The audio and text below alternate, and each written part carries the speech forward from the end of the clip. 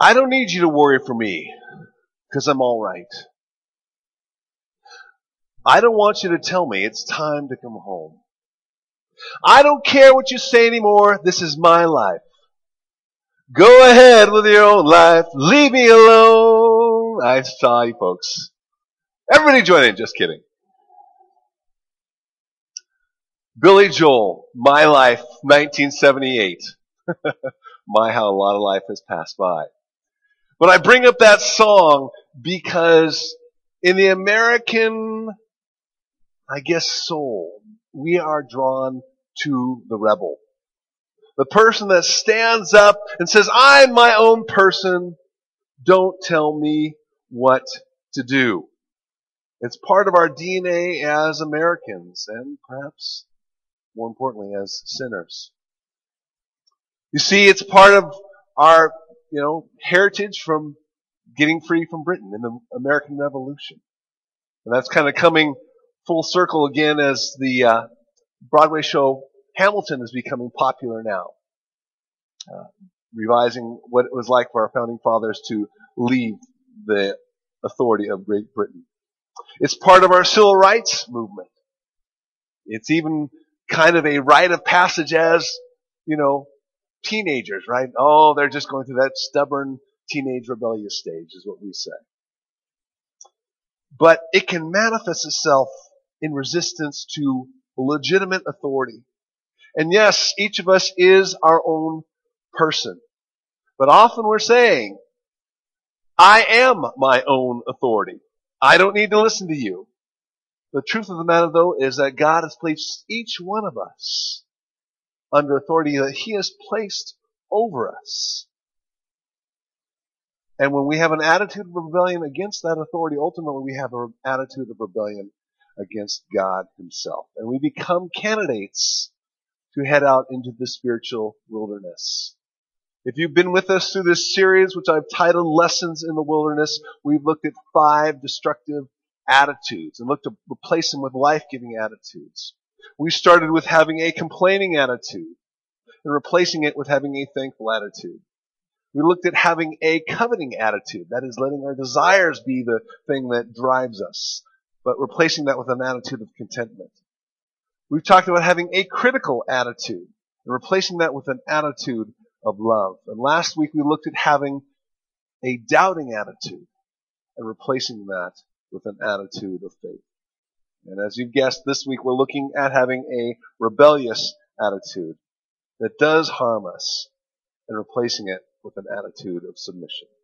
And remember, the Apostle Paul has recommended us we look at this because he reminded us in his letter to the Corinthians, chapter 10, verse 11, that these things happened to them as examples and were written down as warnings for us, on whom the culmination of the ages has come. We need to look in the mirror and say, God, how is it that you want me to change? So before we get into God's Word, and we're going to be in Numbers chapter 16 today, if you want to put your thumb there or your finger there, let me pray for us, and then we'll get into God's Word. Indeed, Lord, these things were written for our instruction as a warning. And so we ask, Lord, that you would do your work in our hearts, in our minds, and show us areas where we are indeed out of sorts with you, where we're in rebellion against you, and give us the grace to submit to you. So open the eyes of our hearts, we pray, and use your word. Let it go out and not return void as you promised. Lord Jesus, it's in your name I pray these things. Amen. All right, Numbers 16. I'm going to read the first 14 verses. Korah, the son of Izhar, the son of Kohath, the son of Levi, and certain Reubenites, Dathan and Abiram, sons of Eliab, and On, son of Peleth, became insolent and rose up against Moses. With them were 250 Israelite men, well-known community leaders, who had been appointed members of the council. They came as a group to oppose Moses and Aaron, and they said to them, "You have gone too far.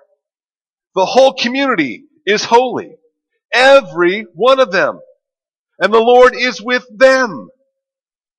Why then do you set yourselves above the Lord's assembly?" When Moses heard this, he fell face down. Then he said to Korah and his followers, "In the morning, the Lord will show who belongs to him and who is holy, and he will have that person come near him. The man he chooses will come, he will cause to come near him. You, Korah, and all your followers are to do this. Take censers, and tomorrow put burning coals and incense in them before the Lord. The man the Lord chooses will be the one who is holy. You Levites have gone too far."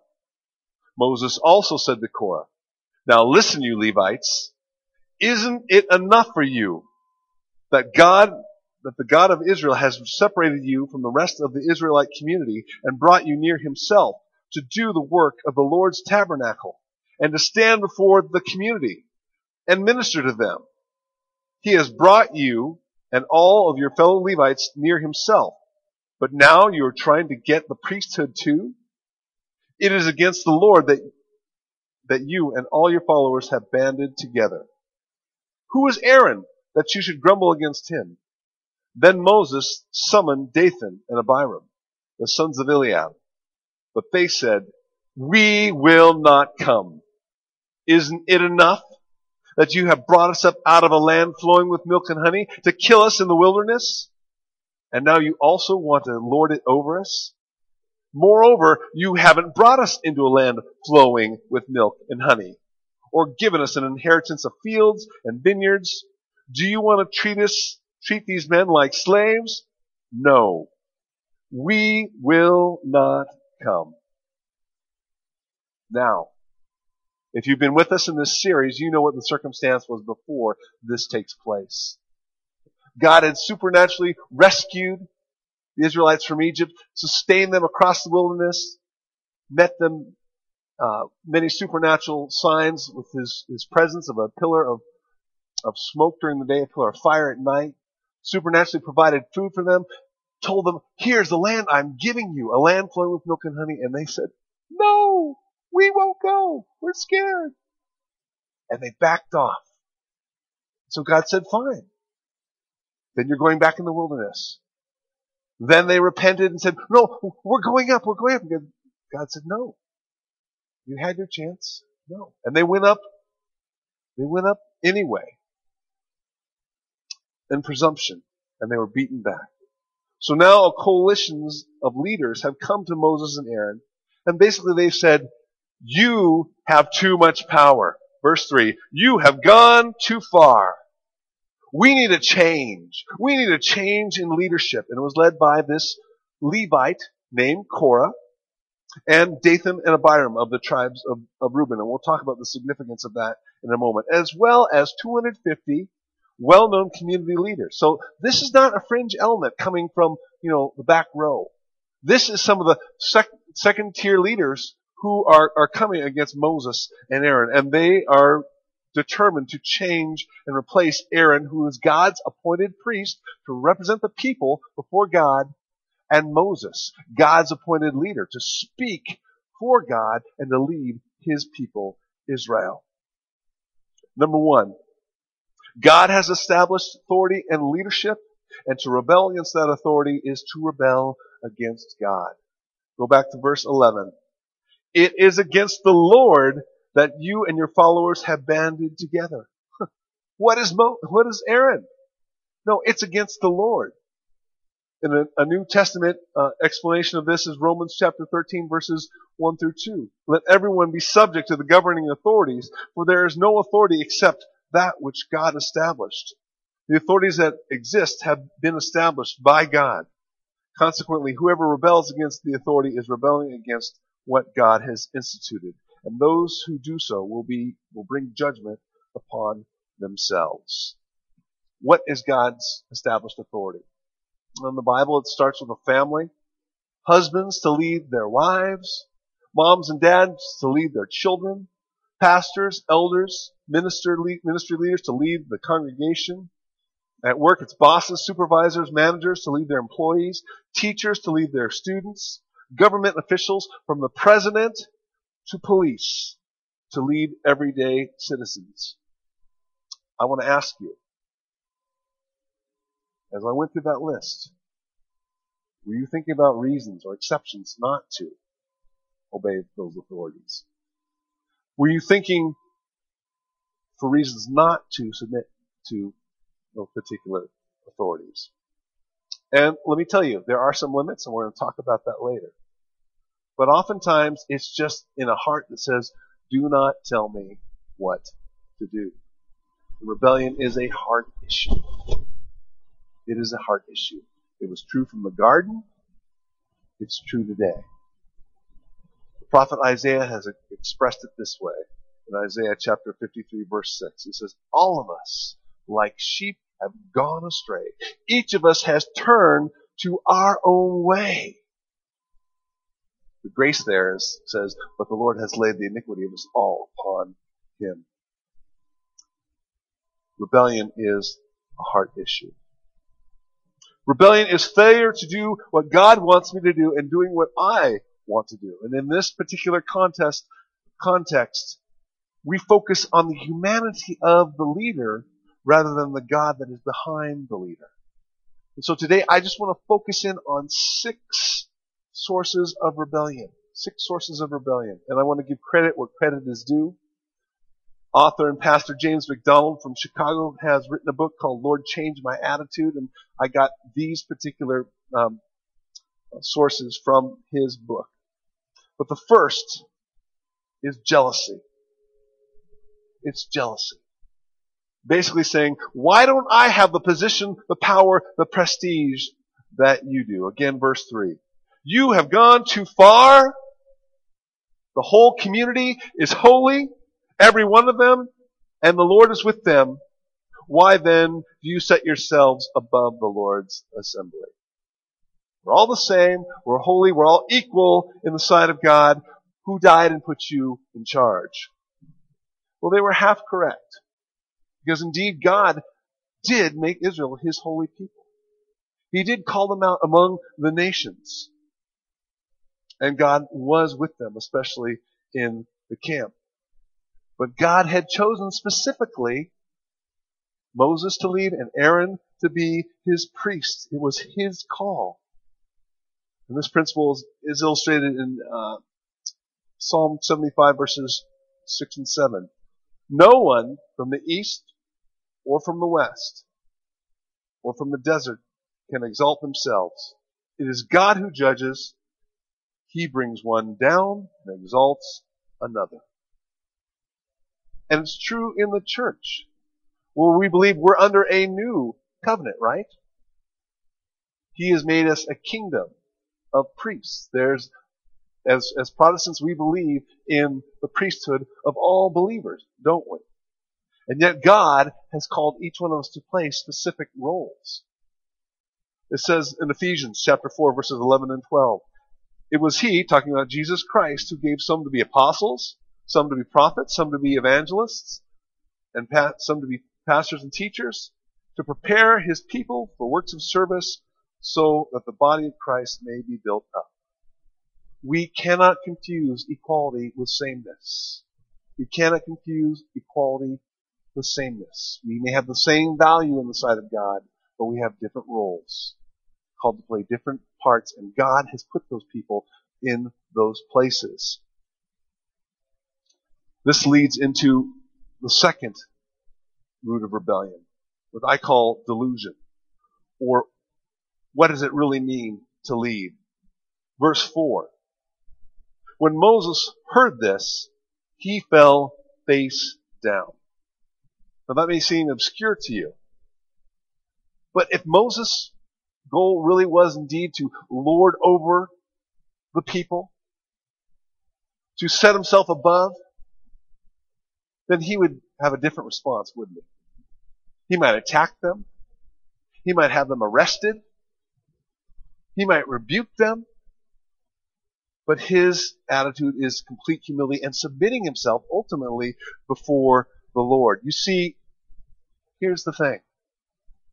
Is that Dathan and Abihu and Korah did not understand that it was not about power or prestige or position. It was about serving the Lord and his people. And much of Moses' job was to intercede for the people, as we've seen through these 5 episodes. They had no idea what Moses had gone through to get there. The 40 years he had to spend in exile till God would call him back. What it was like to stand before Pharaoh, the most powerful man in the world. What it was like to be completely dependent upon God to bring those 10 plagues to have the Israelites set free. Had no idea what it was to split the Red Sea and then see Pharaoh's army coming in hot pursuit right behind them. And then to lead this 2 million people who he felt responsible for into the desert where there were no resources, and to be completely dependent upon God. And to hear them really complain almost at every turn.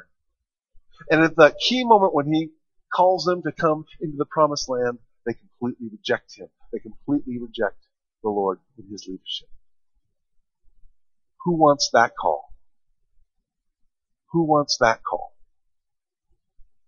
Korah, Dathan, and Abihu thought they knew what that was like. Oftentimes, I think sometimes because pastors or worship leaders or, people who are up front doing ministry seem to get a lot of the attention, we can romanticize what ministry is like. We can romanticize the glory that comes with that, if you will. And some desiring position don't respect the process. First of all, to know that God called you. That God called you. And then the giving of self, time, energy, effort, resources, the heart and the emotions that go into it, the training, the apprenticeship, the disappointment when things don't go well, the rejection you feel when God's people speak against you, and the self-questioning you feel in brokenness. And I want to caution anyone, if you sense God is calling you into ministry, that's fantastic. It's good work, but it's hard work.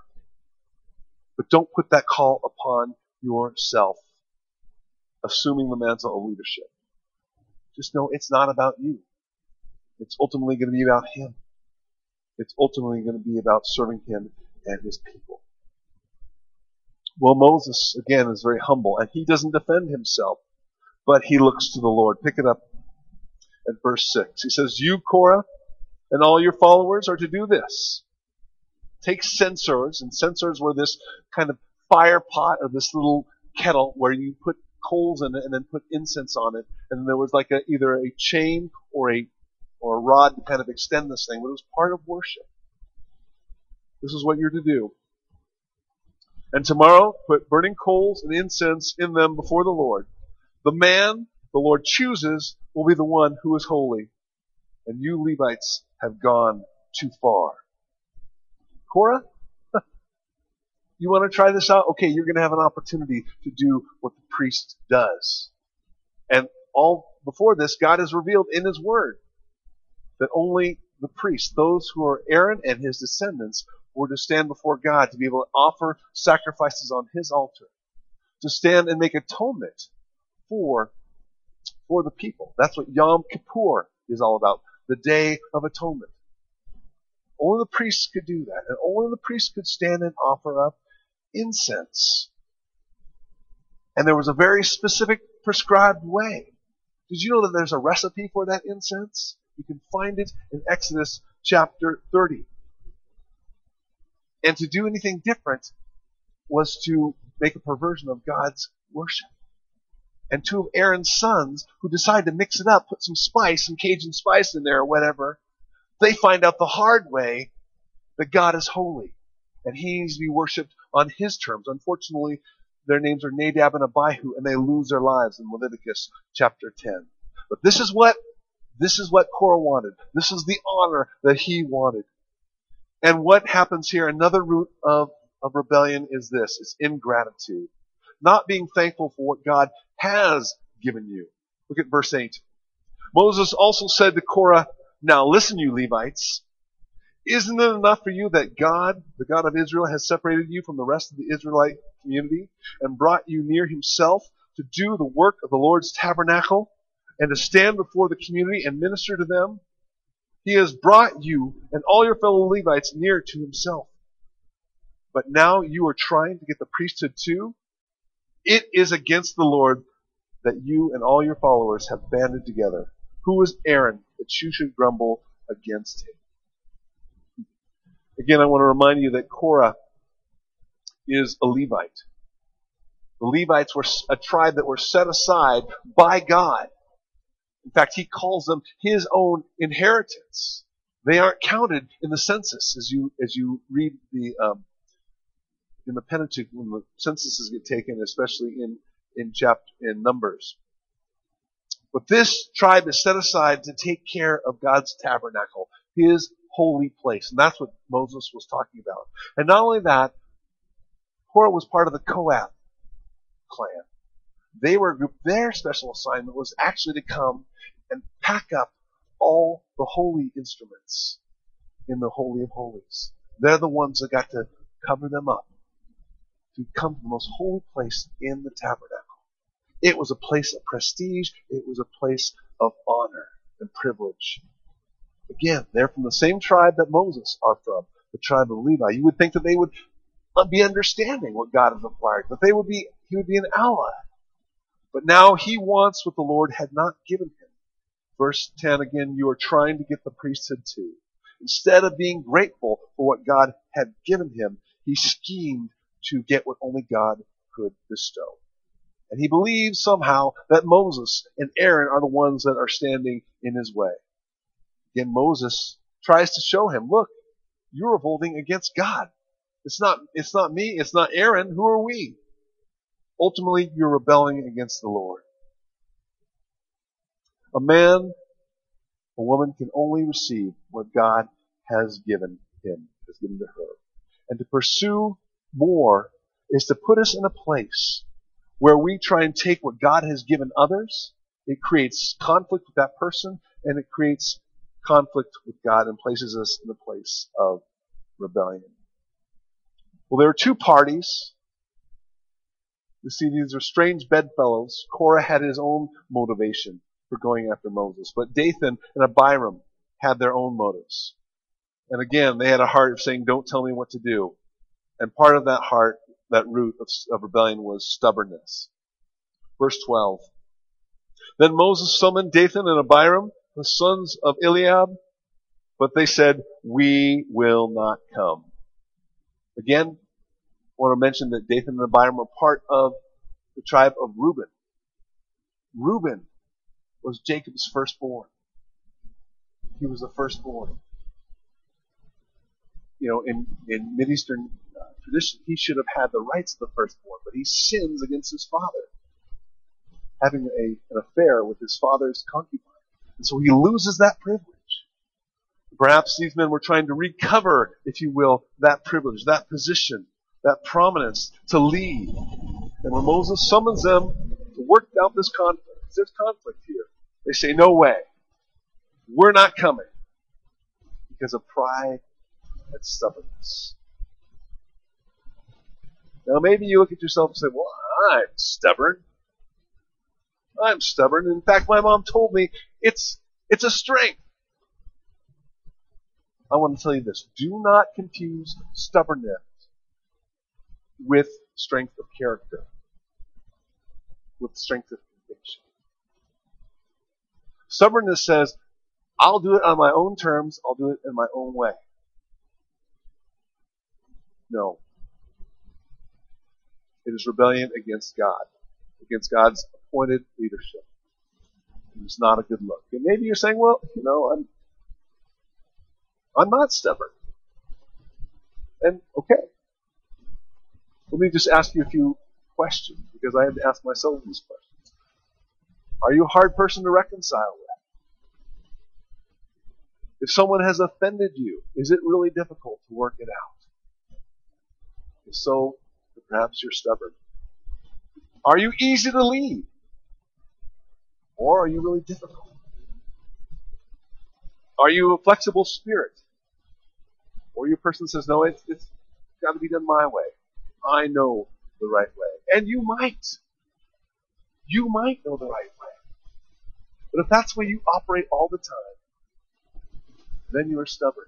And sometimes people just give in to you because it's just easier to keep the peace that way. Most likely you're stubborn. Stubbornness can lead us toward rebellion. But I think the major issue with Dathan and Abiram was the issue of disappointment. And now as we look at this passage, I want you to note how they mock. They mock Moses. Verse 13. They say, "Isn't it enough?" Kind of referring to what Moses has said to Korah, that you have brought us out of land flowing with milk and honey. Moses, this is what you said you were leading us to. And you brought us out of a place with milk and honey to kill us in this wilderness. And now you also wanted to lord it over us? Moreover, you haven't brought us into a land flowing with milk and honey, or given us an inheritance of fields and vineyards. For Dathan and Abihu, I think disappointment was the main thing that was driving their trade. Moses, you have not delivered. You've not delivered. First of all, you brought us out of a land flowing with milk and honey. They were referring to Egypt. Because, there was a lot of agriculture there. There's a lot of variety in diet. But unfortunately, they misremember. They were slaves. They have made a prison into a paradise in their minds. Second of all, they're saying, it's your fault that we're in this wilderness and we're going to get killed here. They forget that they were part of a rebellion against God that brought them back out to the wilderness. And you have not promised to do what you said you would do. Verse 14. Moreover, you haven't brought us into a land flowing with milk and honey, or given us an inheritance of fields and vineyards. When we first left Egypt, you said this is where we were going. This is what's going to happen. And now what? But again, they are very convenient in forgetting their own rebellion against God earlier, the consequences that they were facing. But that's it. Even though their disappointment was misconstrued, it was real. It was what they were feeling, and it was what was driving them. I think sometimes when we're disappointed with leadership, we have a tendency to dismiss them. And every leader you're going to meet, folks, for Moses, the leadership here at Berean Community Church is human. It's going to fall short somewhere. And when they don't meet expectations, when they disappoint us, we tend to think, I no longer need to follow this leadership. And folks, I want to tell you, leadership does have its limits. Okay? In the scripture, we can't be people who are going against God's word. We don't want to do what's illegal. We don't want to do what's dishonest, unbiblical. And we don't want to do what's harmful to others or ourselves. In fact, the apostles said to the Sanhedrin, which were a authority, if you will, we must obey God rather than men, in Acts chapter 5, verse 29. But again, we focus on their shortcomings. Maybe it's a church leader who is not living up to the ideals that they preach, or just not turning out how you hoped they would. For a wife, maybe it's a husband who is making selfish choices. You're thinking, I no longer have to be under his leadership, his authority. Or a parent who is inconsistent, and our kids say, well, I don't have to follow mom and dad because they're not doing what they say. Or perhaps it's our boss, or the cop who is speeding, and yet we get upset when they pull us over for violating the law in our speed. We think no longer do I have to submit to this person, no longer do I need to respect them, their authority. But God says, no, I have put them in this place. And I am powerful enough to use them, even in their faults. And I'll deal with that leadership. But I'm powerful enough to take a crooked stick and still draw a straight line to accomplish my purposes. We have to understand that. The Lord Jesus Christ comes and submits himself to the earthly authorities, right? And although it seems like complete injustice, God uses that even to accomplish His justice of salvation. We have to see that God is bigger than our circumstances, bigger than what we understand, bigger than what we can see. We need to look at the God who's behind that fallible leader. Problem is, sometimes we don't give God a chance because we pull out way too quick on that leadership. I see that. That's wrong, so I'm out of here. I'm not going to deal with that. We have to understand that God has put us in that place also. And maybe He wants us to have an impact on that leader. I'm not saying it's easy, folks. I'm not. In fact, it's an act of faith. But your focus is not on the leader. It's on God, who is at work in that leader, and maybe even in spite of that leader. So again, I'm going to ask you to examine yourself. Somewhere along the line, maybe sit down and write down all the authority that you're under somehow. And ask, how am I responding to that? Am I discounting it? And are my expectations realistic for that person? Because sometimes they aren't. But also asking the question, how can I trust God in the middle of this? And this leads to the last root of rebellion. Distrust. Verse 14. Do you want to treat us like slaves? Literally, will you gouge out the eyes of these men? Basically saying, these men around you are just blind yes men. No, we will not come.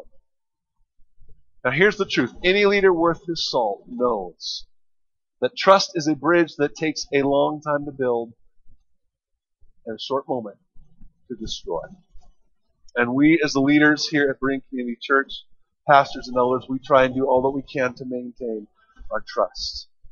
But here with Dathan and Abiram, they assume the worst about Moses. That he was all about lording himself over the people. And to invite them to come and see him and try and work it out was really Moses trying to pull the wool over their eyes, somehow trying to deceive them and make them blind and make them yes men. Let me ask you a question. When a leader does something that you don't like, that you disagree with, do you find yourselves automatically assuming the worst about them? Do you find yourself assuming the worst about them? In the church, God has given us this charge out of 1 Corinthians 13 to love. In verse 7, it says, love bears all things, it believes all things, and it hopes all things, and it endures all things. We like to extend that in marriage, right? We talk about it. We talk about it extending between each other. But do we extend that to leadership? Let me tell you, folks, leadership is hard. I know we have a lot of leaders in this room, and you know it. But sometimes the decision you have to make, it's very difficult. It's just one little factor or one little thing. It can go either way. And it's tough. And it requires saying, Lord, we need your wisdom. But it doesn't always make everyone happy. Leadership is hard. Leadership sometimes means making other people disappointed. That's something I've had to come to grips with. I can never make everyone happy. But I want to do what God calls me to do. Do we extend the benefit of the doubt to leadership in believing the best? Let me tell you, here at Berean especially, if you're struggling with the decision we've made, we'd love for you to come to us. Because we want you to hear our heart. At the end of the day, we may still disagree. But we want you to know the heart behind it. It's not about elevating ourselves. It's not about power or putting anyone else down. And sometimes we can be too much like the world. we assume because we have a limited information. You know, when I was a junior pastor at a church years ago, the senior leadership made a decision that I disagreed with terribly. And I was really troubled by it.